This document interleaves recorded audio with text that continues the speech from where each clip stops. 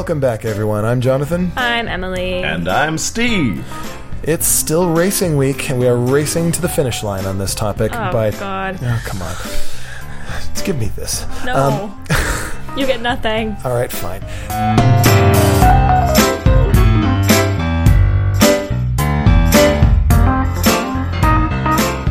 We're talking about ways to deal with some of the problems that occur in racing games on the tabletop. And one of the things we haven't really talked about all that much is wagering, because people place bets on races. This is a thing. Like all the time. Like races for horses, races for dogs, like for cars, for boats. You know, people place bets on who's going to come in first. This is a common thing all over the place, and that's a game in and of itself. And so it's not terribly surprising that a lot of tabletop games decide to incorporate that into their racing. And that's actually a really convenient way to deal with the whole runaway leader thing. Because if you're betting on who's going to win, well, it's maybe not such a bad thing if that person wins after all, you know? Well, because everybody gets to place bets on them. Now it suddenly becomes a question of, well, if we're all going to win this bet, who's going to win the bets on who comes in second and third and fourth? So it stays interesting right up to the end. Probably the most prominent game of this sort that's out there these days is Camel Up. I never knew that you hated Camel Up so much. He loathes it. I never knew this about you. So, okay. I like it myself. I don't mind it. I think it's totally okay. Somebody besides me talk about Camel Up, please. So Camel Up is about a camel race in the desert. Players do not control a camel in the race. It's not about getting your camel to the finish line in a literal sense. It's about making the most money by making smart bets on the overall outcome of the race, as well as sort of checkpoint outcomes that happen as well. One of the neat things that Camel Up does, and it's related to the name Camel Up, is the animals stack on top of each other. So if two camels land on the same space, the one who got there second goes on top of the stack, and now that camel is technically winning the race, which creates an interesting dynamic that I don't think I've ever seen in any other racing game. But you can bet on things like which one's going to win, which camel's going to lose, which camel will be in the lead at the end of any given leg of the race.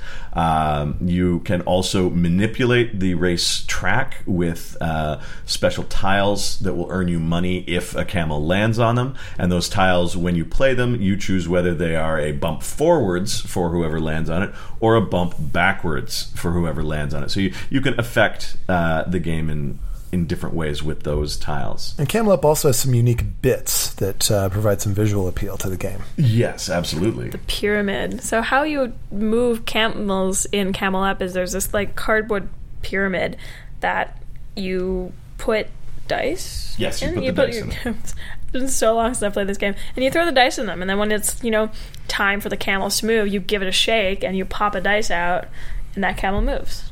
The dice are in different colors, one for each camel. So if the orange one comes out with a 2 on it, the orange camel goes 2 spaces. And if there are any camels on the orange camel's back, they move along with them. Little camel stack. Yeah. Yeah, and we talked about like the camel bits, but they're so cute. Camels are something. They're just so well designed. They're just like so nicely shaped, so like organic and like ergonomic and all that crap. They're and great. They fit together perfectly. That's the thing. They just like we're describing to you like you like take the camel and you put it on top of the other camel, but like there's no way to describe the feeling of like just the camel just like boop, and it's just like there, and it's like they were never meant to be apart, Now, Camel Up does some things that are similar to a game that Jonathan doesn't hate, and that would be Lemming Mafia. So here's my problem. Camel Up was nominated for the Spiel des Jahres Award in the same year as Splendor and Concept. Concept, yay. Snore lasted a minute too long there.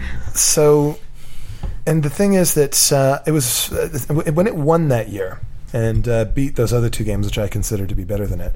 I had played the other two. I had not played Camel Up, so I had high hopes for it. And I also knew that it was similar to Lemming Mafia. I thought, okay, Lemming Mafia only better. This is going to be great. No. It's Lemming Mafia, except needlessly more complicated.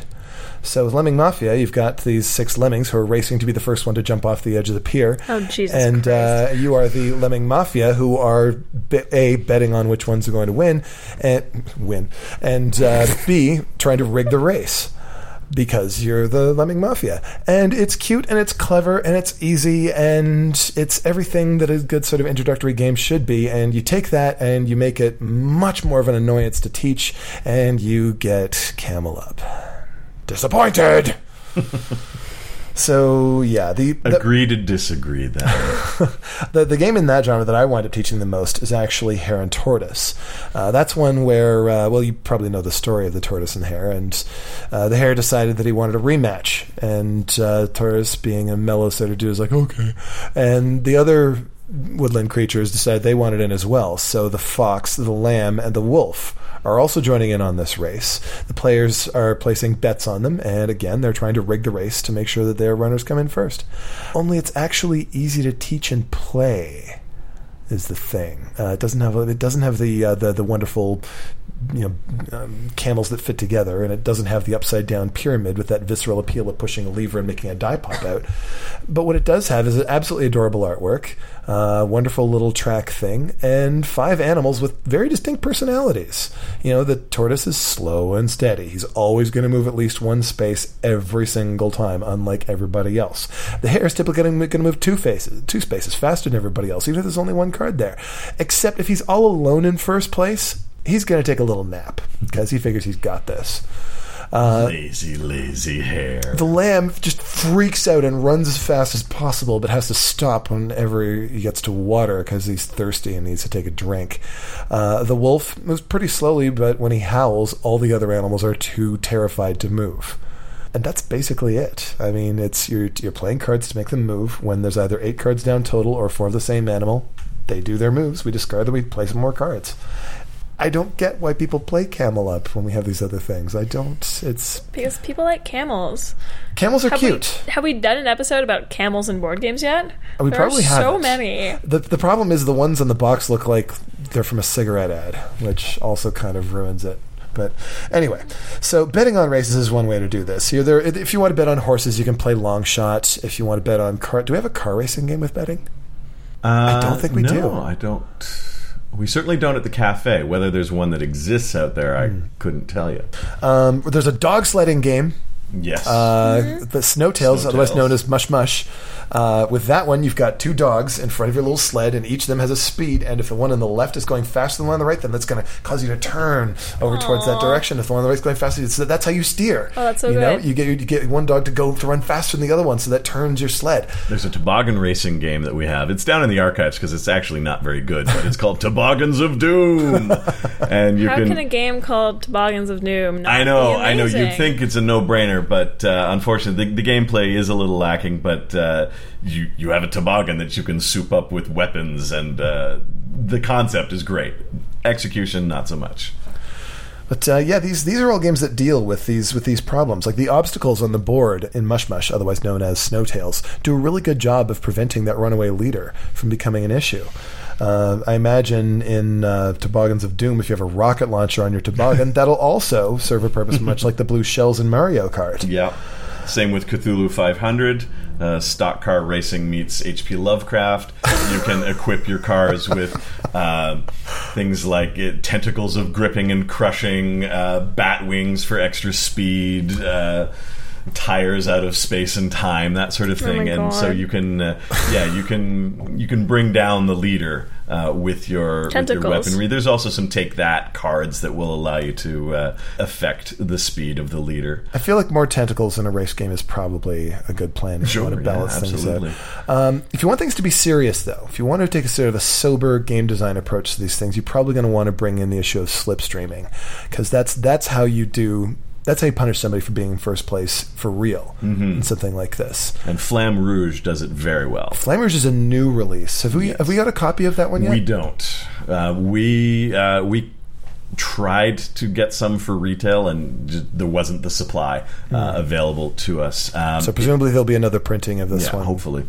So it is a cycling game.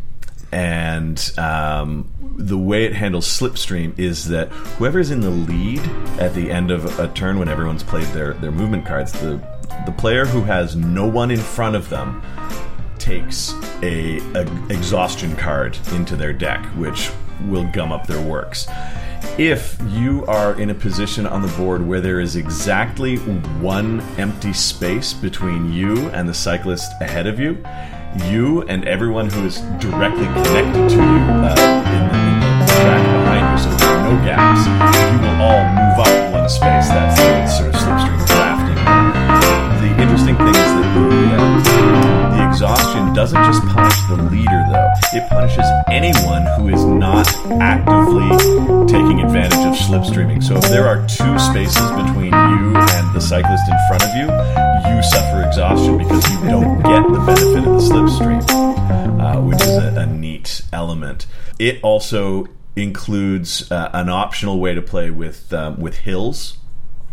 And so while you're going up a hill, you get an extra exhaustion. And no matter what the value of your movement card is played, there's a maximum that you actually get to move. And then when you're coming down the hill, you don't get exhaustion, if I believe that's correct. But what I definitely know is true is that every card you play counts as at least a certain amount of movement. So you could play a 2 and it counts as a 5 because you're going downhill. So cool. That sort of solves the problem of always wanting to play your best stuff. Yeah. Because there are times when you want to save it up. Yeah, and there's no point in using a 9 to go uphill because it's going to count as a 5. And so, but when you're going downhill, again, that 9 is not going to get an advantage because everything is counted as at least a 5. So when you're going downhill, that's when you want to play those exhaustion cards that you gathered up because it doesn't matter. You're taking a bit of a break, but you're going downhill, so you're going fast anyway. We talked about Gravwell in our drafting episode already, but it's worth talking about again because you are trying to get to point A from point A to point B fastest. Yeah, it is a race. Absolutely, it is a race. But what's interesting about Gravwell is that there's nothing in the game besides racing. Like it's got no bits and bobs, but just by nature of it, you're constantly going to be pulled in different directions. Like you're always moving somewhere, but you're not always moving in the direction you want to be moving. And that's not even just like back and forth and back and forth and forth, back. It's so contingent on the people around you because you're being pulled or pushed based on like gravity and based on like mass. So if there's more people in the wrong direction and you play like a pull card, you're going to get pulled that way. And turn order matters as well, because if someone takes their turn before you, suddenly that changes the direction that you're going to move in, and that pull you played is now the worst thing you could have played. Yeah, and it's too late because you've already played all of your cards. That's something that Gravwell and Flamme Rouge have in common, I think. They have simultaneous card play. Yes. Where you all pick a card together and you see them, so you don't really know for sure what your card's going to do because it's going to be affected by what the other player's cards are going to do. Yeah, you resolve in turn order, but you reveal simultaneously. And in a way, that kind of mirrors a situation you'd actually be when you're in a race. You can't always tell what the other racer's intentions are just to look at them, and sometimes you'll sort of act together, and the results can create confusion and sometimes even dangerous situations. Is that rider going to go left? Are they going to go right? Are they going to really put on a burst of speed right now? Are they going to try to pass? And having your the instincts to time your moves at just the right moment can be the difference between winning or losing, just as much as being able to run or drive or sail quickly. Well, thank you all very much for listening to our week-long series on racing games. And thank you, Steve, for hanging out and talking to us about camels. My pleasure. I love talking games. If you want to get in touch with us, you can at podcast@snakesandlattes.com. The SnakesCast is produced by Dax Audio, and music is provided by Bensound. The opinions expressed on this show are ours and belong to nobody else. Join us again next week when we are going to talk about digital apps used to simulate or supplement board games. Because the point of a board game is to sit down with your friends and interact in real life, so why don't we just, not do that? See you next time.